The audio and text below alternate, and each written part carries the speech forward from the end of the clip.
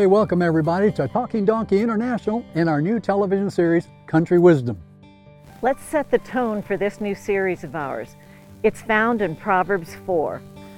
Let your eyes look directly forward and your gaze be straight before you. Ponder the path of your feet, and then all your ways will be sure. Join us now for Country Wisdom.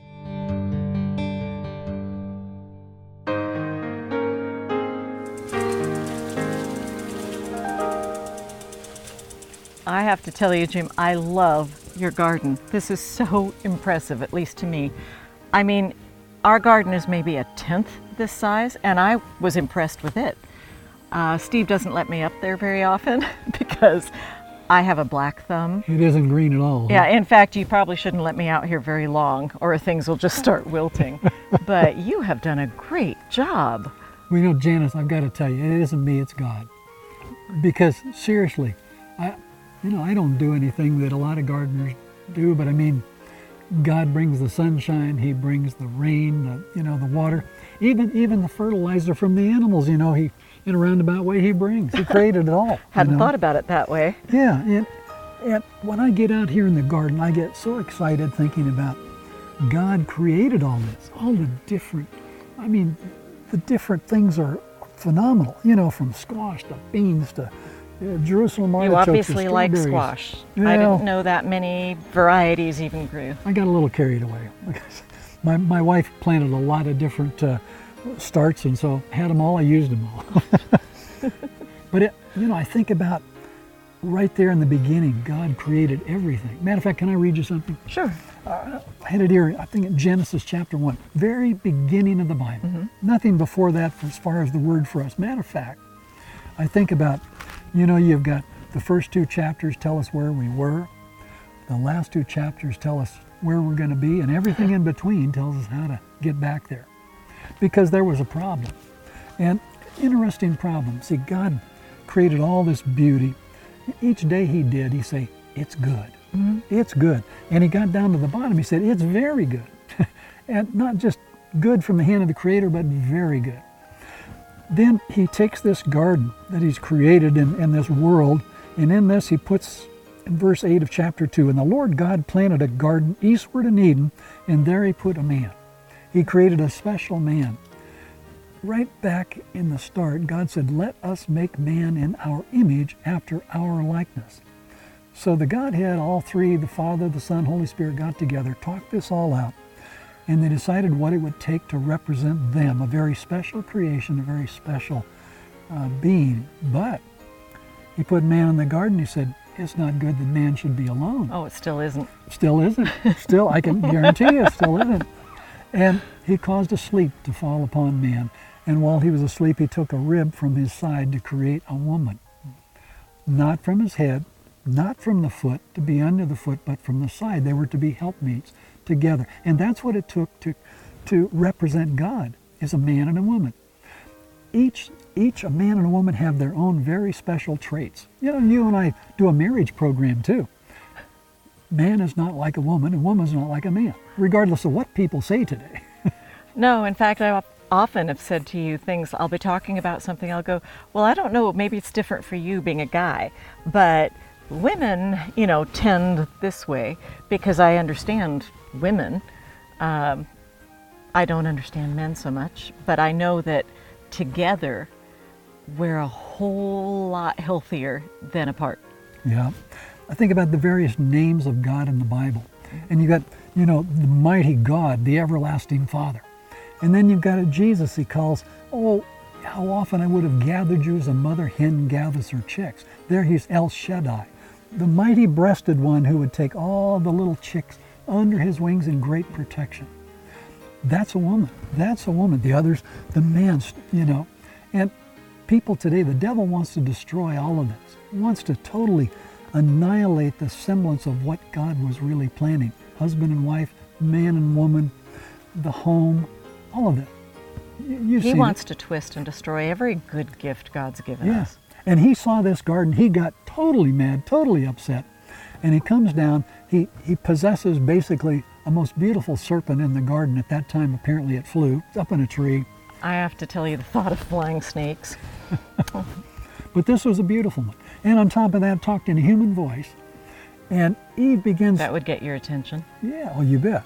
Eve begins wandering in the garden that day. She's taking care of something, but she forgets a couple of things. One, God said, don't leave the side of your mate. And she just kind of inadvertently wandered away. And when she realized it, she should have run back and gotten together, because there's what? With that partnership. Strength in numbers. Strength in that partnership, yeah. And so, anyway, she's wandering out there and she sees the tree of knowledge of good and evil in the midst of this beautiful garden. And that should have been another key, because God said, don't go over to that tree. Don't mess around that tree. They weren't supposed to go near. Here's this beautiful voice, and pretty soon, we don't have time to go into the whole story, but basically the devil tricked her. She ate of the fruit because the devil said, nah, God's wrong. You won't really die. And she runs back to Adam. She takes that fruit back to Adam too. And Adam, well, he falls. He accepts the fruit too, and leads the entire human race into a whole new situation. And what can I say? They felt guilty. Now, what does guilt do? What does it look like? Well, they went and hid from God the next time he came. They used to look forward to it. Used to, like when you have company coming that you haven't seen in a while and you love these people, you don't even stay inside. You go and run out to greet them in the driveway. Yeah. They heard, saw God, and they went the other way. And Right. all that had changed was them. They had spent so much time with God. We don't know how long. Could have been, maybe, who knows, years. It doesn't Spent say. that time with God, but yet they ran away from him the second they heard him this time, because they felt guilty. Guilt creates fear. And the devil loves fear, because he can operate with fear. He can twist you inside and out with that fear and that guilt. And, the sad situation about all this is they continue to blame God. God, it's all your fault, God. And, well, I've got a little note I wanted to talk to you about too here. It says, after sin, of course they ran and hid and they blamed God. Then after sin, weeds showed up in the garden. Everything changed. Everything changed. After sin, they began fighting, had family fights. After sin, brother killed brother. After sin, as time went on, they lived for almost 900 years, so they had a little time to think about all this, but I can imagine they continued to watch and see the actions that they had caused. Matter of fact, in the very beginning, the first leaf that fell from a tree that died, that probably caused Adam more guilt than anything you can imagine, because they'd never seen anything like that happen. And they knew it was their fault. Knew it was their fault, yeah. And then can you imagine when son kills son? I can't even begin to imagine those conversations between husband and wife. Even though God had come in to save them and gave a whole plan of salvation, it was still got to be some heavy burden upon them, It's just, I don't know, they just felt absolute guilt. And guilt ruins everything. Guilt ruins everything, yeah. Hi, I'm Jim Ayer. My good friend Terry Cantrell and I have traveled the world together, filming from Egypt to Zanzibar, from Costa Rica to Brazil, India, and beyond. For years, we've captured stories that uplift the God of heaven, stories that touch and change lives.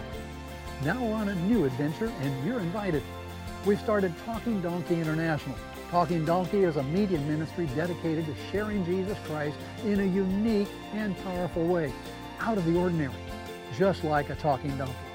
Like us, I'm guessing you're tired of the same old cookie-cutter programs that line the Christian airwaves.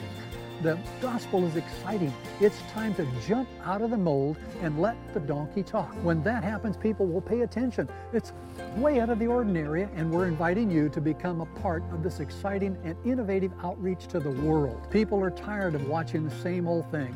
Become a financial partner with us today, and together we will change Christian TV forever. Give the donkey a voice.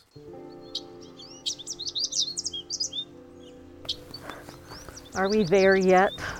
A little bit to go. We can take a break up here for a second. I'm going to need it. You're getting tired, huh?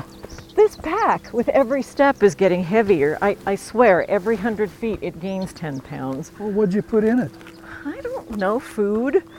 I can't go anywhere without snacks. Water. Well, that shouldn't be that heavy yet. You should feel this thing, though. Or at least feel what it feels like on Here, let me get my it off of you. shoulders. Oh, man, yeah, what do you have in that thing? I told you, some food and water. Would, Well, mine isn't totally light, but well, you can check it if you want, but I know I only put in what I needed.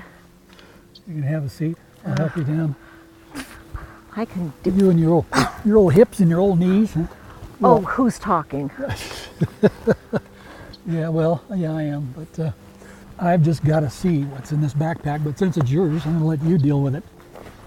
Come on, you dig can out look something. through. I'm just happy on. to be sitting for once. Just dig out some. I want to see here what's in this thing. There. Rocks? Seriously? I did not put these in. You did this. No. Why Wasn't would I me. pack rocks? Wasn't me. You know, Some of them aren't so big. really, it's kind of like you do that. I thought, that's a perfect illustration of the way the devil is. You know, the devil takes sin in our lives. He drops that guilt in just one rock at a time, one piece at a time.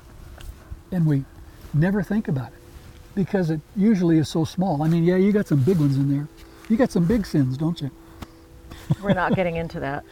But you know, it reminds me, back in the day when I used to do a whole lot more camping and backpacking, Steve and I had gone on a trip with my brother and sister-in-law. And we had Colin, our oldest, and he was maybe 2. He had to have been less than 3 because Lauren hadn't been born yet. And Colin was adorable. Oh, he was the most, you're talking this blonde, blue-eyed Gerber baby toddler. And I remember he had this little corduroy Oshkosh jacket, and it had a hood on it. Well, we're going down this trail, and the hood is, of course, hanging down his back. My brother kept picking up little rocks Oh, no. and slipping them into that hood. Well, Colin, you know, as we go on, he's not noticing it because you don't notice a little rock. One of those big ones, he would have noticed. You know, it would have knocked him backwards. But by the end of that trail, that poor kid is trying to stay upright and practically staggering. And I felt so guilty because I was laughing, which was bad. But it reminds me of so often it's not some huge thing that we've done that is just weighing on our minds. It's a buildup. It's a little nagging sin that grows. And pretty soon you don't realize how much weight you're carrying. That Just weight's like, called guilt, right? yeah, Colin didn't realize how much weight he was carrying because it came on very slowly. It would be nice if, you know, God just hit you upside the head with a rock, you'd notice that. Satan just weighs us down slowly, and we don't realize what's happening sometimes. If you don't get rid of those little sins while they're still pebbles, you end up with the boulder in your backpack that's really holding you down. That's such a good example. I think of my dad. My dad did not speak to his sister for 20 years because Oh my she'd done goodness. something. And that was it. He just cut her off. And I thought, how could you even do that, you know, to a family member? But Right. boy, that's the way, you know, you do my dad wrong, and that was it. My dad became a Christian. He accepted the Lord later in life, like 75 years old. And every once in a while I'd mention something to him. Dad, what'd you call your sister? No. Did he feel guilty about the fact he'd cut her off? He would never say a word. One day my mom called and said, your dad called your sister, or his sister. And it was so cool that I finally said, Dad, I understand you called Aunt Margaret. Yeah, I did. I said, how do you feel, Dad? He said, really good. You know, that's what sin does. That's what that guilt does. It weighs you down. He'd had that with him for 20 years, and it changed his whole life. Carrying a boulder around that he didn't need to be carrying. Yeah, exactly. A huge boulder. It changes us. We might think we're punishing someone, in fact, but it's not. It's punishing us. We talked about Adam and Eve in the garden, and what changed that one evening when God came to visit. They had always looked forward to it. This time they're hiding. The change was in their own heads. That's why guilt separates us from God. Yeah. Because now we're afraid, now we're running from Him. We're trying to hide, we're trying to cover up. And once you finally admit, here's what I did, Yeah. you know, then there's nothing between you and God anymore. That's right. You know, I thought we were alone on this mountain, but there's hikers all over the place. Yeah. I've got to see what's in my pack. Oh yeah, you're making fun of... Well, because certainly, There's you know, another one. rocks all over the place. Well, this is kind of crazy. You know, I thought you were the only one All that had, right, now the had guilt truth and is sin, out. right? But man, oh man, oh man, this is horrible. But you know, really, that's an example too, because every single one of us, there isn't anybody that's immune from it. Even Christians, you know, as Christians, we can hang on to the tiniest thing. I mean, you could almost say that Adam and Eve is in the garden. You know, they were kind of Christians. They knew Jesus, right? They'd spent Obviously, time yeah. communicating with him in the garden. But all of a sudden, when the devil comes in and starts dropping that guilt on them, they hid from God. I can't even imagine that. You know, you hide from God, but that's what all this sin does. I just thought when I was a girl, I shared a bedroom with my sister. And I may have been the kind of sister who occasionally got in her sister's closet. Occasionally. You know, maybe that's just a girl thing, but Bonnie always had better clothes. I got the hand-me-downs, right? And there was one time where I was just trying something on when she wasn't home, and I snagged it. Now, it was very small, but of course my sister was the sort who someday was going to notice it. But I put it back. Now, she might not, it might have been weeks before she went to get that particular sweater out, but I knew the snag was there, and it changed my attitude toward her. Every time Bonnie was around, I was kind of on edge, like, has she found it? She was changed, oblivious. She had no idea that there was a little snag on that sweater. She maybe wouldn't have even noticed it later, or would have thought, oh my goodness, I snagged my sweater. I might have been able to get away with it, but it was eating away in me and changing my attitude so that when she came in, there was that fear. I understand how Adam and Eve felt when they heard God's voice, because it was the guilt. There was nothing on her end. If she walked in a room and said, hey, Janice, I was just like, what, no, what did I do? You know, because I knew I had done something. And she probably would have been shocked. And you know, I don't honestly remember if I ever confessed it or not. Maybe that's why the Lord just brought it to my head. And the devil uses a magnifying glass. Oh yeah, some little thing grows and grows and grows. Like, you can stick a little pebble in this backpack and it wouldn't have bothered me, but they grow, because if you don't take care of sin by handing it over to God, it just gets worse and worse. I've got something in my pack that actually, somebody say, well, that's heavy, but no, it actually lightens a load. It lightens a load, you know, it's the Word of God. God can come in and take all that garbage in your life, take all that guilt and get rid of it. You know, that's why Jesus died. Don't you feel lighter, like your dad? Oh, once he had made that phone call, which probably loomed so large in his own head, he might have been worried, she's going to hate me now. Yeah. I'm sure Adam and Eve thought God hated them at that point, that he was the one who didn't want to talk to them, didn't want to see them. I've had people who've said, oh, you don't know what I've done. I've done too much. I can't even talk to God. God, you know, wouldn't want anything to do with me. And the opposite is true. He's just waiting for you to turn around and say, can you help me with this? Yeah.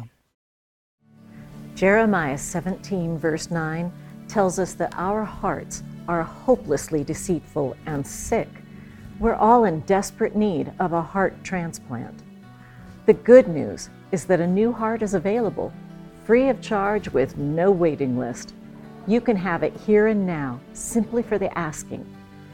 This little pamphlet, A Gift for You, is our free gift to you about God's free gift to all of us, the gift of a new heart. Go to TalkingDonkeyInternational.org and request offer number 125, A Gift for You. Unfortunately, in the garden of God, in our gardens today, we've got weeds, big weeds. I mean, this is one of the small weeds, I've got some in here that I can't even pull out because they'll actually pull the plant out with The it. roots have gotten too deep. Roots have gotten too big, too deep, yeah. But God gave us those weeds, right? Well, you know, I hadn't thought about it until you were mentioning that, but God actually had a blessing in that. They had to work harder. And I know people think of that as a curse.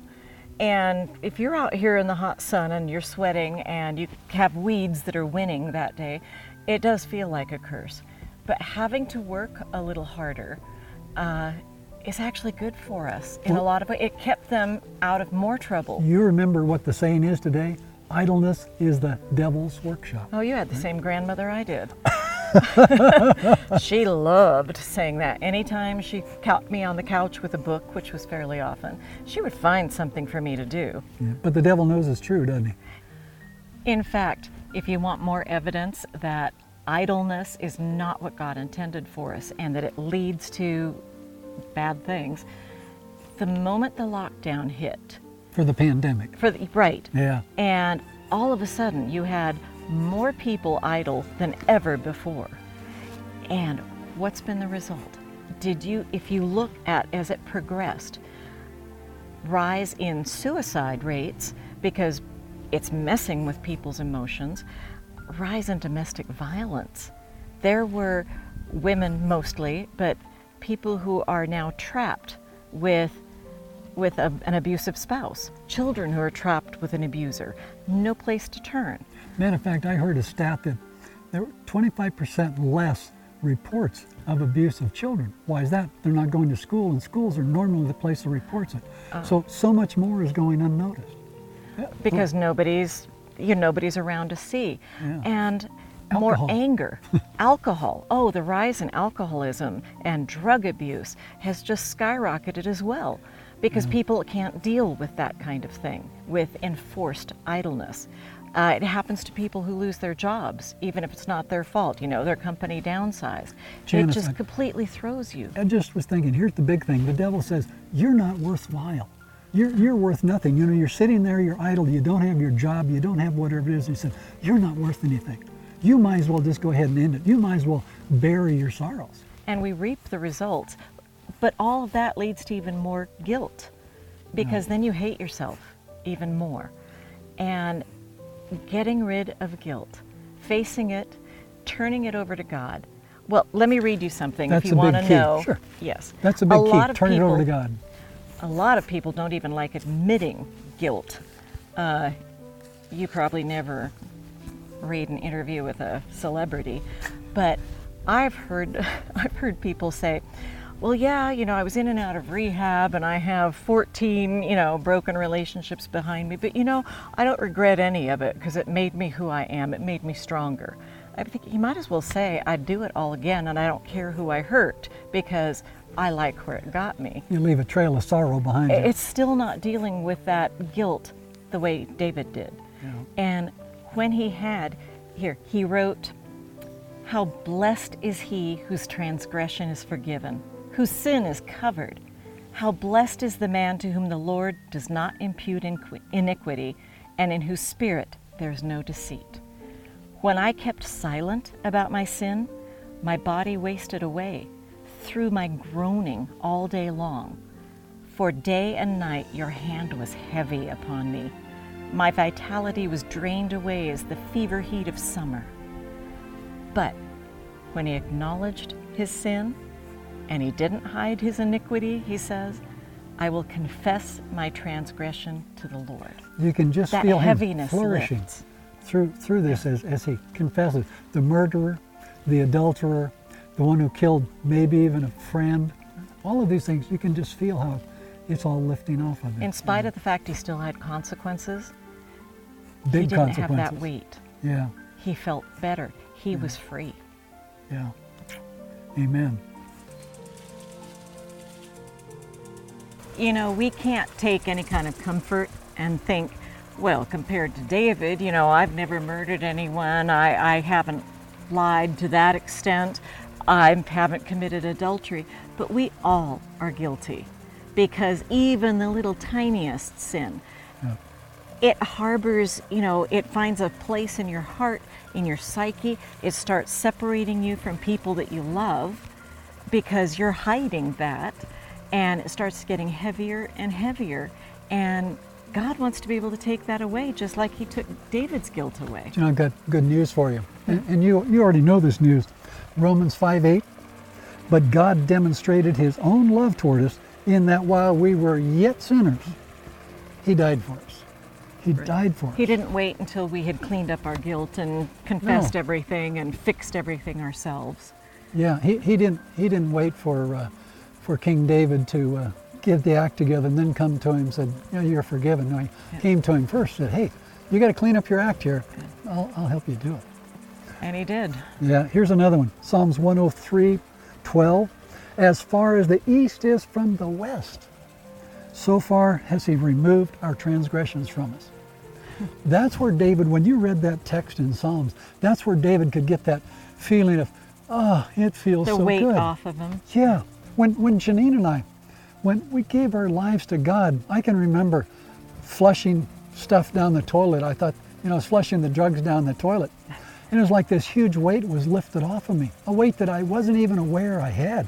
Until you got rid of it. Until I got rid of it. Until God got rid of it, really. 1 John 1:9. If we confess our sins, he is faithful and righteous to forgive us our sins and to cleanse us from all unrighteousness. Now, I've experienced that and you've experienced that. But I wonder, folks, have you experienced it? Have you experienced that change that comes into your life when you allow God to cleanse you and wash you with his blood, to take care of the guilt and the sin that plagues you? Because, as Janice just said, sin is in every one of us. The guilt is in every one of us. But when we accept God, when we allow him to change us, wow, you talk about a change, right? There's huge changes. Oh, yes, you're not the same. Once you unload that backpack full of rocks that you've been carrying around, you're free to do other things. Good analogy. Yeah. Perfect analogy. Folks, take the backpack off. Experience God and what he'll do in your life. Believe me, it is life-changing, it's exciting, and like King David, you can begin rejoicing for what God is doing in your life. Try it. I mean, we're in terrible times, horrible times. They might get worse. They probably will, according to Scripture. But God will be with you. He'll take care of you, whatever is going on in your life. Give him a try today. Hey, thanks for joining us for Country Wisdom. See you next time.